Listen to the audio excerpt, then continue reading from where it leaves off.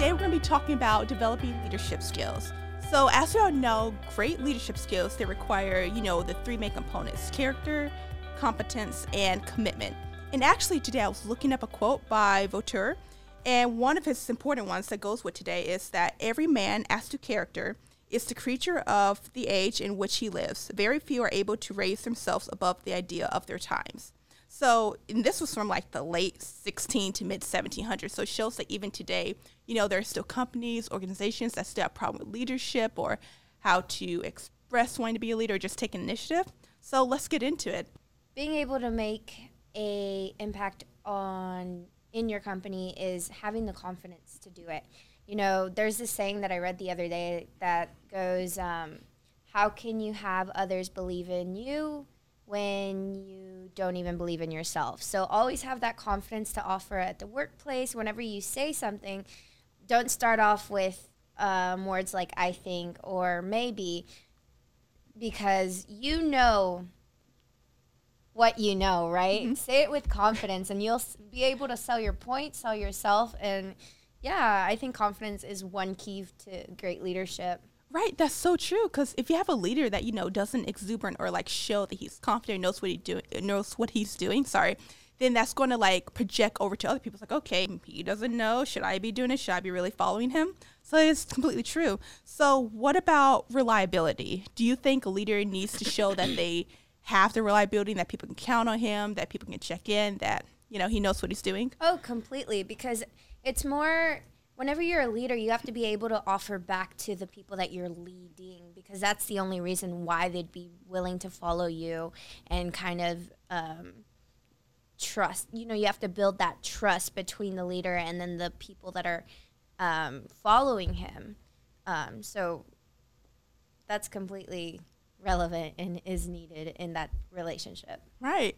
And so also another thing that I think is important is that, should they take risk or should they play it safe? I personally think that, taking risks, going a little bit above, doing something different, could potentially do more good than harm. Because for example, what if a company's doing the same thing over and over?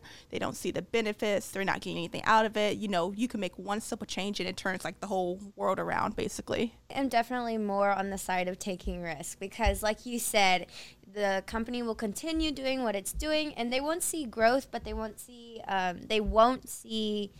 something less than what they're currently receiving. They'll Right. stay at that same level. So I think risks are necessary, especially in business, if we're trying to grow, if companies are trying to grow. Right. So the next one, you rephrased this before, take an initiative. How does one take initiative?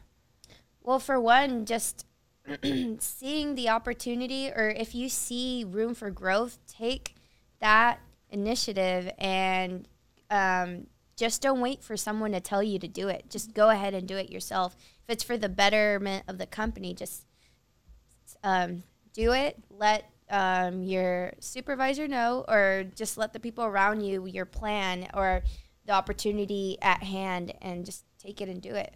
Right, because that's the thing too. I mean, you're yourself. You don't only want to become the leader, but you also want to tell, your coworkers around you, your employees, whatever, that you want them to also show that leadership too. Like you said, take an initiative, going above and beyond, doing everything that's possible to help the company, help yourself, help everyone around you.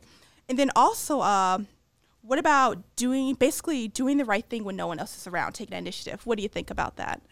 Well, I think that's a great skill for people to have. It really shows that they have leadership skills, doing that while no one is watching. I read a quote the other day that actually says that instead of letting others know what you are up to all the time, just do it while no one is watching and surprise them, because overall it just looks impressive whenever they find out later on what you've been working on and how hard you've been working on without being told, without being pushed, And also, judgment and collaboration, because first, to be a leader, you have to be able to choose quickly. Should we do this? Should we not do this? Maybe we should look at the facts beforehand, observe what's going on. And also, collaborating with your teammates, your team workers, just getting all the ideas in there before you actually go in there and make that final decision. Having the people skills to be kind and to be accountable, I think that's the most important factors that being a leader includes. Maybe like anyone can become a leader, whether, you need to watch a couple YouTube videos, little how-to videos, or maybe read a couple books or self-help, anyone can do it. Anyone can take the initiative.